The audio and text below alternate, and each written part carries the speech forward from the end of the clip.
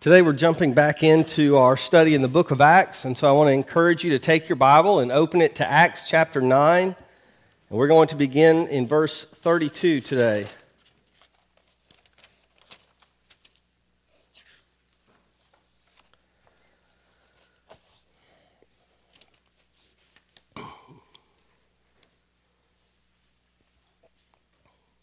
So where we are, as you're turning in your Bibles, we've been seeing the work of God in the early church, and early on it focused on Peter and the other apostles. But we started to get a glimpse in the story of Stephen about a man named Saul. And then the past couple of weeks, we looked at Saul and what's going on with him, Saul who will become Paul, and eventually his ministry will be the focal point of the last half of the book of Acts, really. But here we kind of switch back a little bit to a focus on Peter. And we'll be looking at something, a ministry he was a part of today, and then especially as we move into chapter 10 and the conversion of Cornelius, which is a huge part of the spread of the gospel. And so today we look at some travels and some things that Peter did. I want to ask if you would please stand. And we read Acts chapter 9, beginning in verse 32. Meanwhile, Peter traveled from place to place, and he came down to visit the believers in the town of Lydda. There he met a man named Aeneas, who had been paralyzed and bedridden for 8 years. Peter said to him, "Aeneas, Jesus Christ heals you. Get up and roll up your sleeping mat." And he was healed instantly.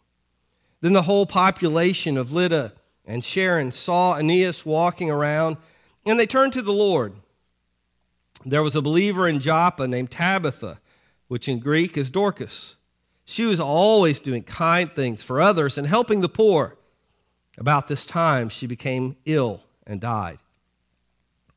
Her body was washed for burial and laid in an upstairs room. But the believers had heard that Peter was staying nearby at Lydda.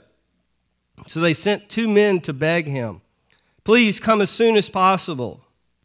So Peter returned with them, and as soon as he arrived, they took him to the upstairs room. The room was filled with widows who were weeping and showing him the coats and other clothes that Dorcas had made for them. But Peter asked them to leave the room. And then he knelt and prayed. And turning to the body, he said, "Get up, Tabitha." And she opened her eyes. And when she saw Peter, she sat up. He gave her his hand and helped her up. Then he called in all the widows and all the believers, and he presented her to them alive. The news spread through the whole town, and many believed in the Lord. And Peter stayed a long time in Joppa, living with Simon, a tanner of hides. The word of God for the people of God.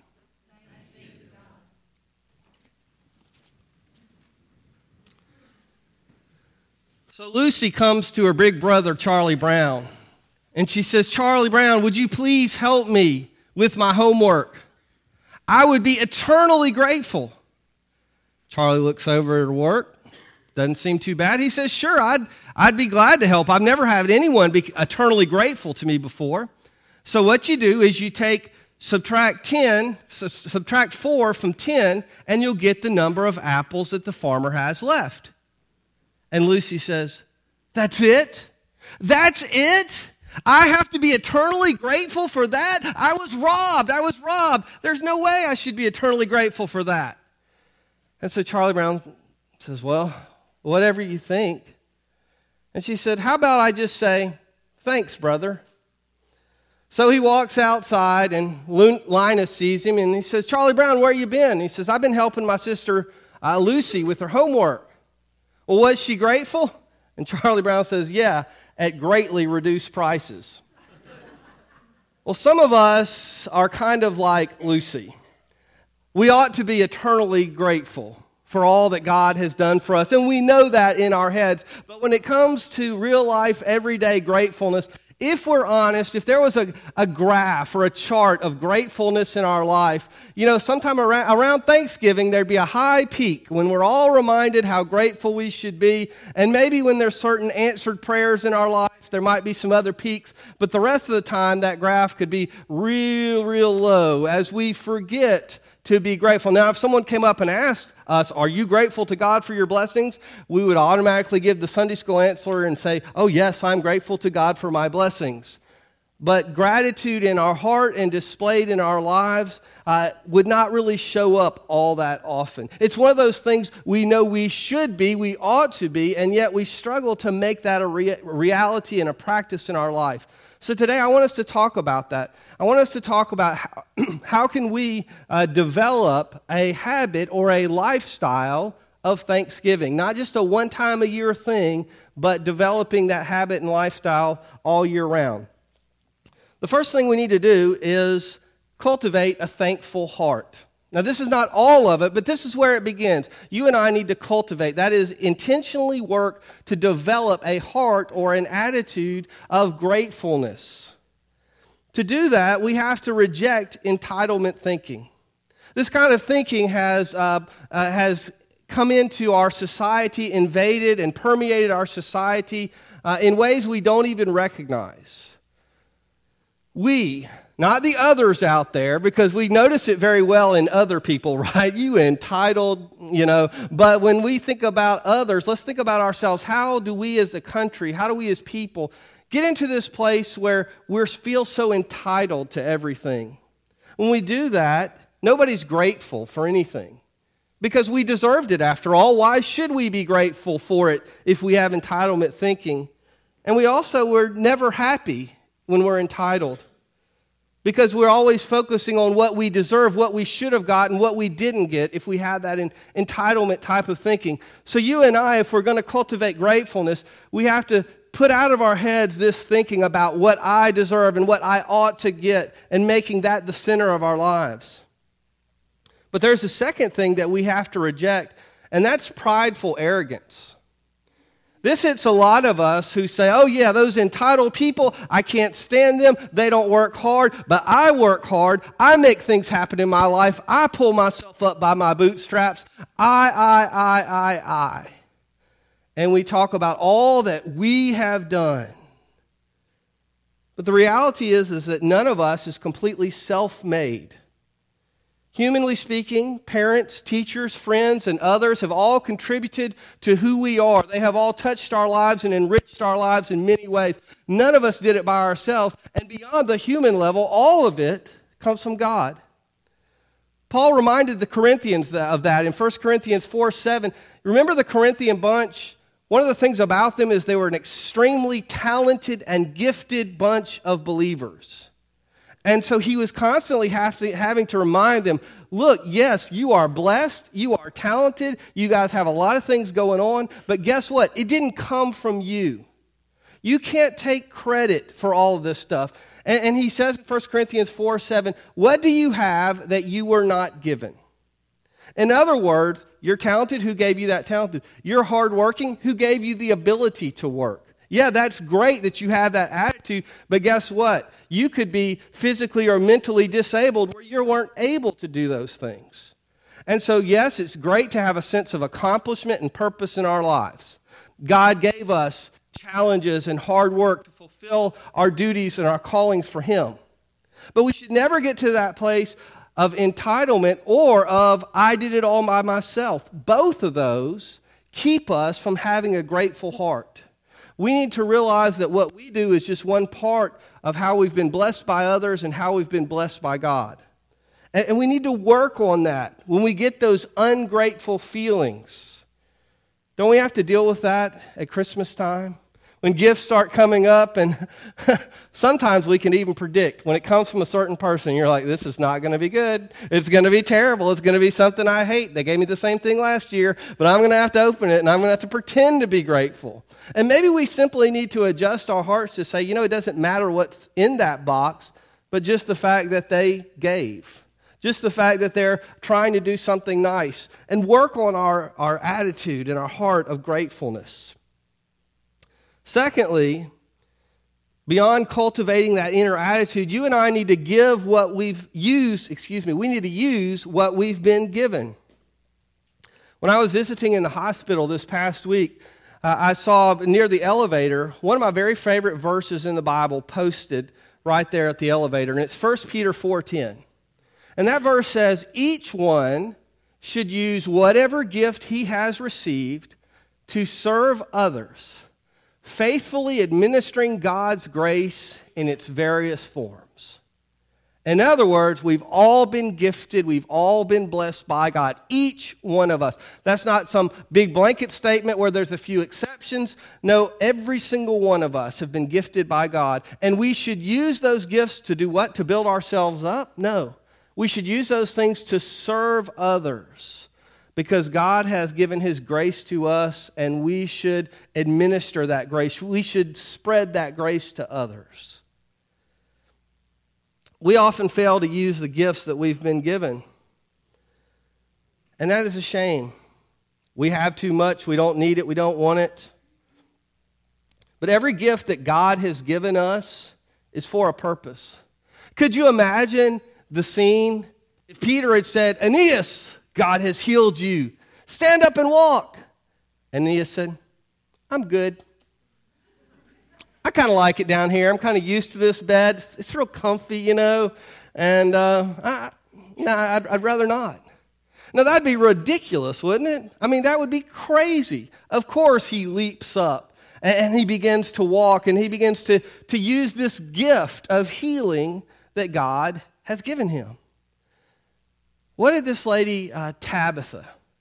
The Bible says she was called Tabitha in one language, and in another language she was called Dorcas. And here's what's interesting. In the Greek and the Aramaic, both of those words mean gazelle. So you get this picture of Tabitha as a person who is constantly running around trying to help people. She couldn't sit still. She always was thinking, who's in some need? Who can I bless? Apparently, she was this amazing seamstress. And so when Peter shows up, all of these widows who she's made stuff for, they're all like showing him their coats and their clothes. You can imagine one pulls him aside and says, look at this. It used to be a stubborn old camel that did me no good, but now it's a great camel jacket. And they're all just showing it off, and they're so thankful because Tabitha took her gift that she could have just used for herself and made herself the finest clothes around and nobody else. But she used that gift to bless other people. And all of us have gifts and talents, and God has given them to us to be used to spread His grace. Just like He pours into our lives, we are to be channels, that those blessings just flow right through. We're blessed to be a blessing. Cultivate a thankful heart. Then take those gifts that you've been given and use them. And finally, not only use them, but tell others what God has done for you. Tell others what God has done for you. Many of us, when it comes to sharing our faith, we're intimidated. We're like, I don't know how to do this. I'm not a theologian. I'm not a great public speaker. I'm not very bold. But all of us can share good news. I mean, really. Look at the number of brag posts you see on Facebook and all of social media. We can all share good news. We can all talk about good things.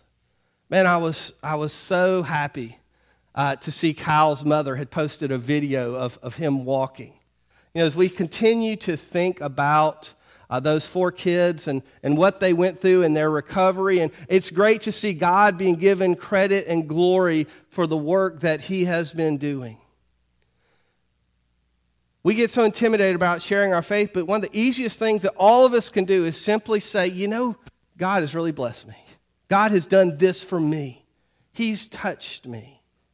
That's all these people did. Remember back in chapter 3, there was that lame man, and Peter healed him then, and the Bible says he jumps up and he was walking and leaping and praising God.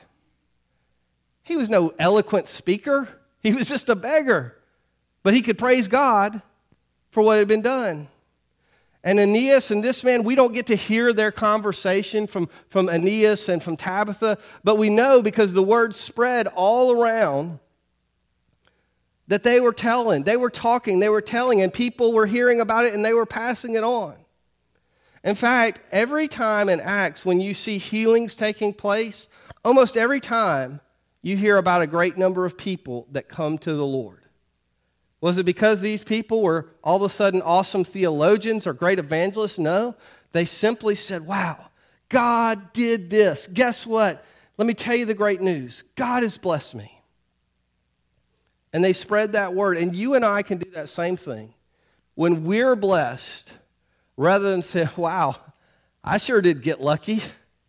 Wow, I sure really pulled it together and had a great year. I accomplished this great thing. If we would simply stop and declare, you know what, God did this. And God, not only am I grateful in my heart, not only am I going to acknowledge what you gave me and use it to bless others, but I'm going to tell other people about it. I'm going to share with others what you've done for me. Several years ago, Fortune magazine ran an article about Bill Gates. He was attending a medical convention or a scientific convention. And they were recognizing him at the time as being the richest man in American history. No one had ever had the wealth, the billions that he had. And so a doctor stood up who happened to actually be a medical doctor and have a PhD in philosophy. And everybody was asking Bill Gates all these other questions, about business or about his computer smarts. And this doctor said, Bill, if you went blind, if you suddenly lost your eyesight, what would you give to get it back? And without a hesitation, Bill Gates said, all of it. I'd give all of my billions to get back my sight if I lost it. It reminds us that our priorities in life are so often out of whack, and how often we fail to realize the blessings and the gifts that we've been given. I want to encourage you to make a conscious effort. Yes, definitely at Thanksgiving with your family and friends, be thankful. But make a determination in your life that this is just a starting point. This isn't just a stop on the calendar that you visit once a year, but that you want to choose to cultivate a lifestyle of gratefulness, beginning in the attitude of your heart, using those blessings to touch others and telling others, giving praise to God for the way you've been blessed. Would you pray with me? Father God, we thank you so much for your amazing grace, love, and mercy that you've touched us with. We are a blessed people in so many ways. God, you have given us abundance beyond the vast majority of people who have ever lived. God, you have touched us with gifts and abilities and talents. You've allowed us to be born in a nation where we're free to worship you. And most of all, you've given us that greatest gift of eternal life in Jesus Christ for all who believe. Lord, if there's anyone here today who's never trusted you for their salvation, they've never acknowledged that they're a sinner in need of a Savior, and that you have made the sacrifice for their sins on the cross, today I pray that they would put their faith in you, to believe you, and to begin a life of following you. Father, for those of us who are believers, God, I ask that you fill our hearts with gratitude. Lord, the world around us constantly, the attitudes, even the advertisements, everything is designed to make us discontent with what we have and make us want a little more. And Father, may we reject that worldly influence. And Lord, may we realize that true riches are not found in material things, but in a relationship with you. God, I ask that you would bless our time now, this invitation to discipleship. Lord, may we respond to you as you have called us. In Jesus' name we pray. Amen. The altar is open for you to come and to kneel and pray. I'll be down front to receive you if you have a prayer request.